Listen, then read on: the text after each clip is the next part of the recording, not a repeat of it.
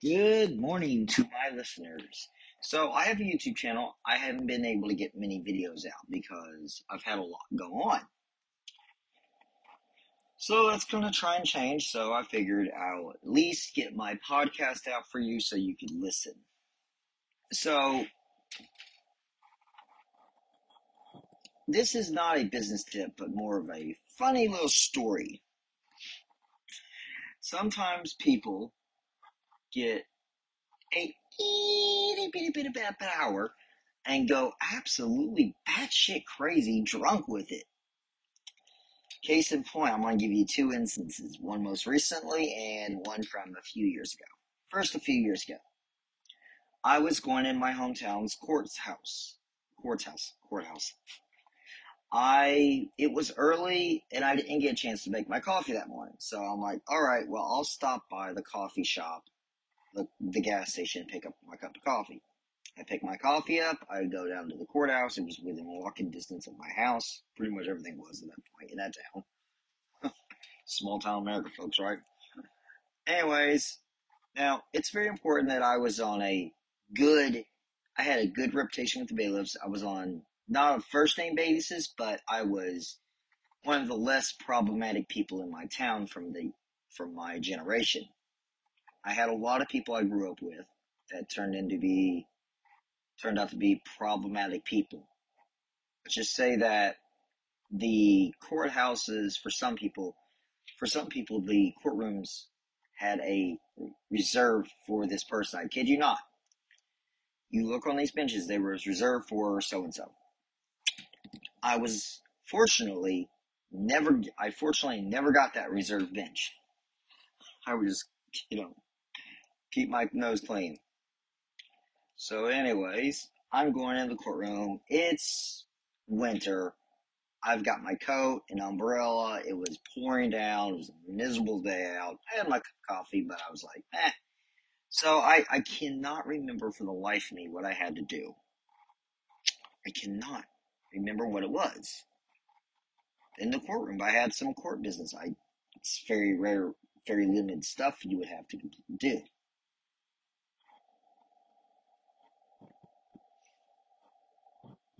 Anyways, sorry, distracted a little bit. I get in the courtroom. Now, let me set the scene for you.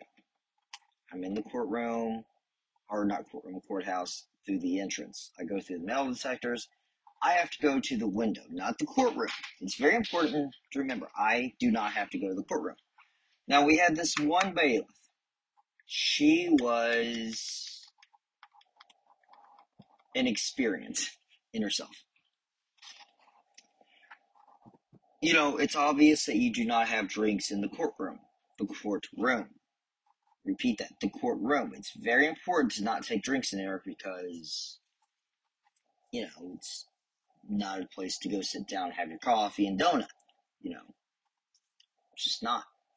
That said, the outer hall, the hallway where the general public was allowed and would sit until their case was called or vice versa, yeah, you could have your drinks there. For some reason, even though I've done this hundreds of times before, this one bailiff decided today she was gonna make me throw away my coffee. Thing is, she was not a higher up, she was not a supervisor. The supervisor was telling her that he's okay to have that, it's fine. He's not going in the courtroom. So I go, but we're getting ahead of ourselves. So I go in, I go through the metal detectors, I'm walking up, and I say hi to the guys, how y'all doing? Y'all staying safe? Yeah. Go through, the process. I grab my coffee, I grab my briefcase, I grab my umbrella, I go to walk over to the window. Next thing I hear a stat, sir, no coffee in the courtroom. I'm like, I'm sorry, what? No coffee in the courtroom. You're going to have to get rid of it. I'm like, I'm not going to the courtroom. I'm going to the window. Now, some people in the queue were like, yeah, arguing with her. It's like, I was not, and I was not arguing. I was pointing out what I was doing there. There's a difference between arguing and saying, I'm not doing that. I'm doing this. So, yeah. Anyways, the supervisor, everyone's telling her, like, he's fine. He's not going to the courtroom. He's going alone. She says, there is no coffee in the courtroom. There is no coffee in the courtroom. No drinks of any kind in the courtroom. She was a coffee hater, folks. I'm like, and they were like, but he's fine. I'm like, and I just say, hey, it's fine. It's perfectly fine. I could throw it away. Say, thank you. And I'm like, you see, the reason I do this, and they asked me, why are you doing it? I'm like, well, and she was in earshot, so I said it not too loud, but loud enough where she could hear. I'm like, well, you see, she's an example of someone who has got a Napoleonic complex. They have no real power outside their day-to-day lives. When they leave this courtroom, they mean nothing. They're a cog in a machine. They can't, best way to describe it, a friend of mine, 2105, a musician friend of mine said, they don't have any real power. They walk out the door, they are nothing. They can't command fleets. No one's gonna fight and die in their name. They can't shut down bridges and blocks. They walk out, they're nobody. They're just another cog in the machine. Now they get hurt, jumped, which I wouldn't wish that on anyone. Don't go around fighting people, folks. Come on. And they're not serious. The police are going to take a report. Go on. They're not going to worry about it. You're not important. And this was true for this woman. She walks out that courtroom. She's got no real power. There's nothing.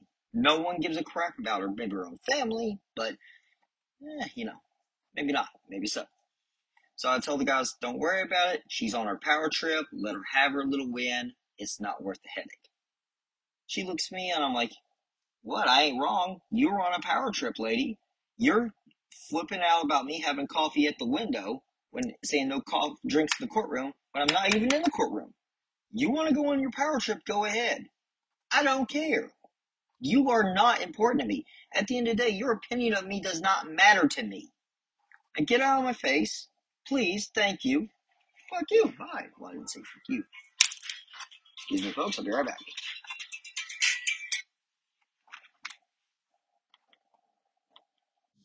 Okay, folks, we're back. Sorry about that. We'll just make that a short break or something.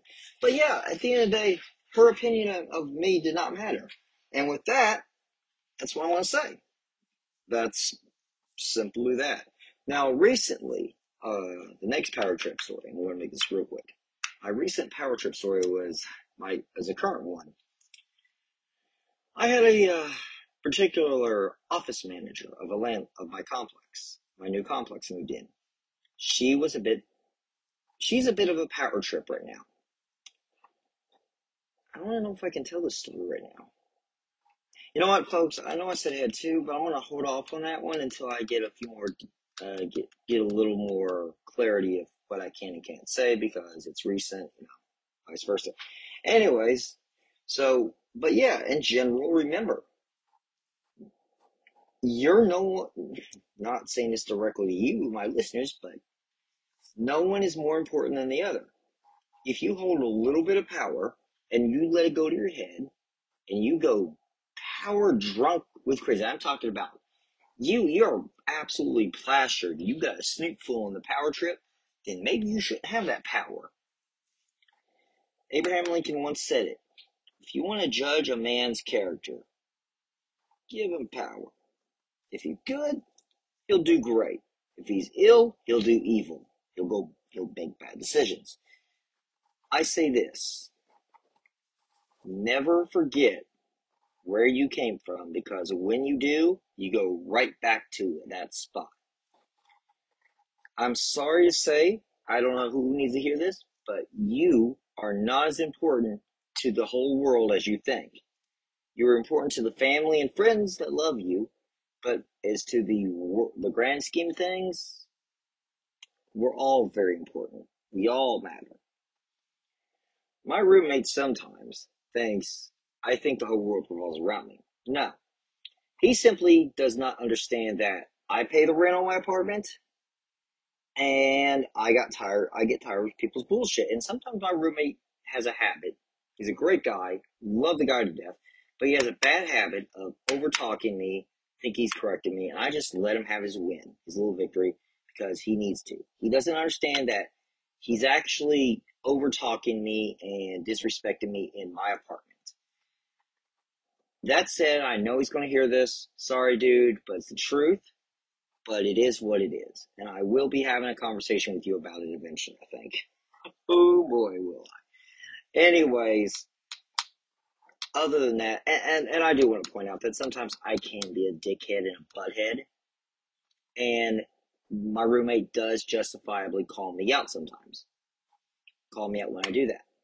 Yes, I can be a butthead myself at times. I can be a straight up asshat. And that's why I like my roommate. The man will call me out and check me on it. And that's what a true friend does. A true friend can check his other friends out, check his other friends on their behavior. Like, I check him on his behavior, he checks me on my behavior. Now, sometimes he thinks he's checking me on behavior, but he's actually not actually looking at it critically, and there's like some miscommunication. But me and my roommate, we calm down, we talk things out. And there are times that I've kind of gone to the point where I'm going to fuck some shit up, and he's had to restrain me because he knows I'm not thinking clearly, I'm angry, I need to calm down. So yeah, and I will say this, sometimes I do need to get calmed down. Sometimes I need to be held back because I'm a pretty easygoing guy, I think. But when I feel the need, when I get pissed off enough with something, pushed to the limit, and they continue to do it, and this is something I've been working on. I want to fight. If I want to throw hands on you, you've really pushed me to the point where you better pray. You better pray you catch me by surprise, because that's the only way you're going to win in a fight with me. Now, I don't advocate for violence, obviously. Violence should never be the first resort. It should always be a last resort. And the reason some people say, well, violence is never the answer. Well, here's the thing. Sometimes talking fails, and you just gotta smack someone upside the head. Not calling for violence again.